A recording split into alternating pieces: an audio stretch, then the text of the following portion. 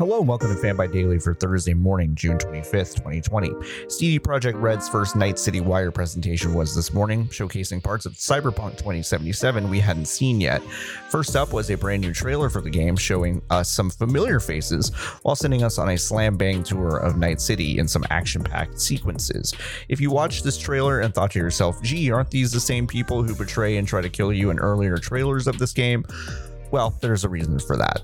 The new trailer is all prologue based, and the prologue might be very robust if the locales and gameplay variety are to be believed. We also saw footage of gameplay from a brain dance sequence that puts you in the shoes of an NPC's lived experience, which you can see from a first-person on-rails perspective or from a third-person drone perspective as you dissect aspects of the scene.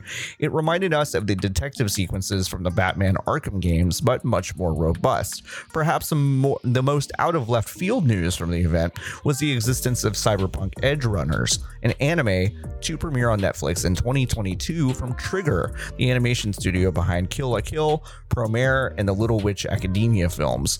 The next Night City Wire event will take place in a few weeks.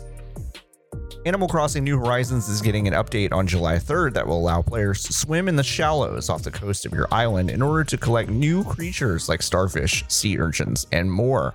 The update will also mark the return of Pascal, the otter villager first seen in the DS version of Animal Crossing Wild World. He'll exchange DIY recipes for scallops you find. These DIY recipes include furnishings that will turn your house into an underwater paradise, and gosh, they look really cool. Cool enough that I might dust off my copy next week, pull some weeds, and go swimming.